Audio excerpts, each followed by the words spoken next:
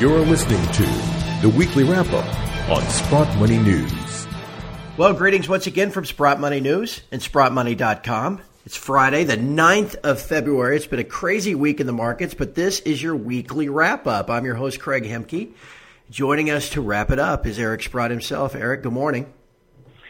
Hey, Craig. Happy to be here. Lots of wild and crazy things going on, so let's try to cut through it. We'll do our best, won't we? But hey, gold has been up and down this week, and I know you watch it like a hawk, and you've seen this week's crazy fluctuations. I think there's a great opportunity for our listeners to take advantage of this amazing deal that Sprott Money's offering. For a limited time only, you can actually buy a 1-ounce Royal Canadian Mint gold bar for only $19.99 over spot. That's about half off what the regular premium is. Now, it's open to Canadian listeners for home delivery or storage in Toronto, but American listeners can also take advantage of this limited time deal by purchasing and storing at Sprott Money's storage facility in Toronto. So here's what you do. You call 888-861-0775 or visit SprottMoney.com for more info. How's that sound to you? Pretty good deal. I remember back in, I think it was 05 or 06, I had a lot of gold sitting at the Royal Canadian Mint in Ottawa. They had a little downtime, and they asked me if I convert my bars to coins, and I said, yeah, I might do that. What would you charge me? And they charged me $6.50. That was a huge, tens of millions of gold, at $6.50 an ounce. But that's when gold was like $400.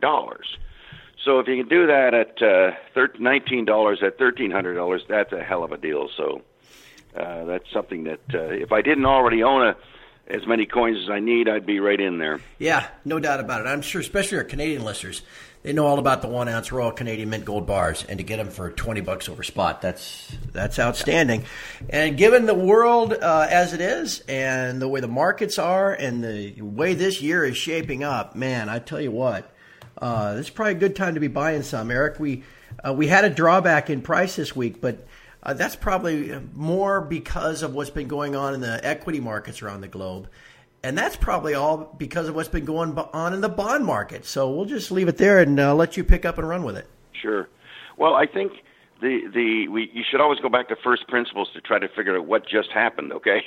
Because what happened has been very dramatic here with 2,000-point down days in a 4-day period. And, of course, what happened was that interest rates started rising.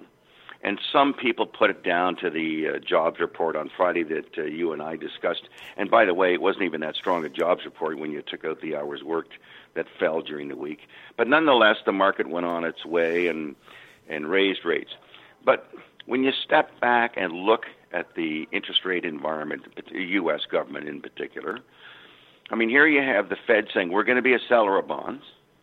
And then you have a budget thing passed this evening or this morning, and we're going to plunk another $300 billion on top of the debt. And if rates are already up a point, you have another $200 billion of interest. You finally say, well, how can rates possibly stay here? And I think that is by far the overriding story. Now, within it, and mostly on Monday, we had this blow up in short vol. And they were notes. I call them Goldilocks notes. Goldilocks notes are notes that people think, well, everything's going to stay the same, and I'm just going to sit here and clip coupons all the time. And then they find out that we're not in a Goldilocks environment. Now we're finding out we're in a wicked witch environment. And things, I think, are going to spread from the short vol to other things, let alone having margin calls and things like that. Because unless the market goes down, I think rates go higher. And it's almost like you almost have to have the stock market go down to keep rates under control. and that's only for a very short time. Because ultimately, you got to do bond issues. I gather that the 30-year bond issue was just a joke. I think that was yesterday. Like the bid to cover was weak, and it's priced above new issue expected price. So I think all eyes should be on the bond market here, and follow and think about all the repercussions that could come through. We also saw that equity fund sales last week, I think, were something like, well, a record high for quite a while. I mean, they might even a record all-time high fund sales. So this is people cashing in. So I think to our listeners, don't get hung up in, whether we have inflation or deflation or stuff like that. I think we have a market, the bond market, that's out of whack here, where the people who have to buy the bonds are going to be outweighed by the people who are supplying the bonds, and the rates are going to go higher. And if the rates go higher, of course, the obvious impact on the economy and valuations. The economy and valuations is incredibly negative. So that's what we should all be watching for. Let's stay there for a second, Eric, because there seems to be a real conundrum in that twice now the 10-year has gotten to this point of 2.88%. Now, why it's that point, I have no idea. We were 202 5 months ago, and now we're at 288. That's a tremendous move. It's a 40% move in that rate. Right. And it's twice it's gotten to 288, and twice the market has crashed. I mean, are we at a spot here where, we just can't have longer rates go any higher? That's what the issue is, that it's because the mortgage rates move in lockstep with the 10-year, and all of a sudden, mortgage rates go up 80 basis points. Well, it makes everything unaffordable, right? Yeah. It was pretty skinny getting in the way it was, because by reducing down payments, by having low interest, you raise interest rates. Oh my goodness, the cost to the first-time buyer just explodes. So that's why, and it's not just the economic impact, as I point out about rates. It's the valuation, because we compare bond yields to stock yields. So if bond yields keep going up and stock yields are flat, stocks start losing the contest. So we all have to be very wary of it. And one of the things that I might point out to listeners, having been a person who has to trade in markets, and one of the worst things that ever happens to you in a market is you show your hand. In other words, you put the sell order in. Well, you're like a chicken going off to slaughter here, because the HFTs are just sitting there waiting for you. And they see your order coming in to sell, or it's put in by your broker because it's a margin call, and he doesn't hide the fact that he just wants to pound it. And then, of course, the HFTs jump all over it, and you get a faster decline than you would otherwise get. And this, of course, is one of the great weaknesses of the market, has been the whole non-regulation of high-frequency traders, which was great when things are going up. But it's going to be the opposite when things are going down, and you're going to get more extremes in daily changes. And I think that's part of it here. You got lots of people trading against you all the time here. And as we get more and more people kind of being forced to do things or panicking or whatever, then the HFTs just have a field day.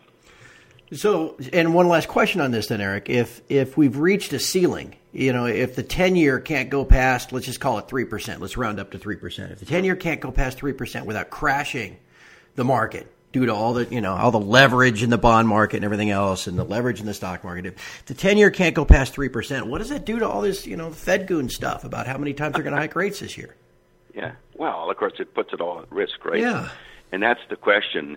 When does the Fed step in? How low do they let the market go before they have to say, okay, well, maybe we should reconsider all of this? And of course, if the minute they say they're reconsidering, gold and silver will go crazy on the upside. But that's the risk they have. You either let it tank, yeah, and maybe there is some resolve there, Craig. It's hard to imagine there's resolve, but maybe there is some resolve at the Fed that they want to get these rates through. God knows why they would, because they're going to destroy the economy and the markets at the same time. But it's a risk we have, and it's very omnipresent right there. It's all negative for long holders in the stock market. Like, it's all negative unless the Fed capitulates. And we're not seeing much in the way of that, having listened to the Bank of England yesterday talking about, rates increases sooner, more often. Looks like Fed speak is likely to remain hawkish.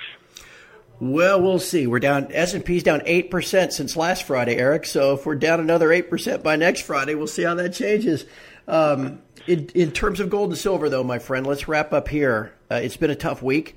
It's kind of the baby getting thrown out with the bathwater to some extent, and not unlike what we saw in 2008, where gold went from 1,000 down to 700 before going to 1,900. How do you feel about? We'll just call it the metals at this point, Sure. Given what we've seen.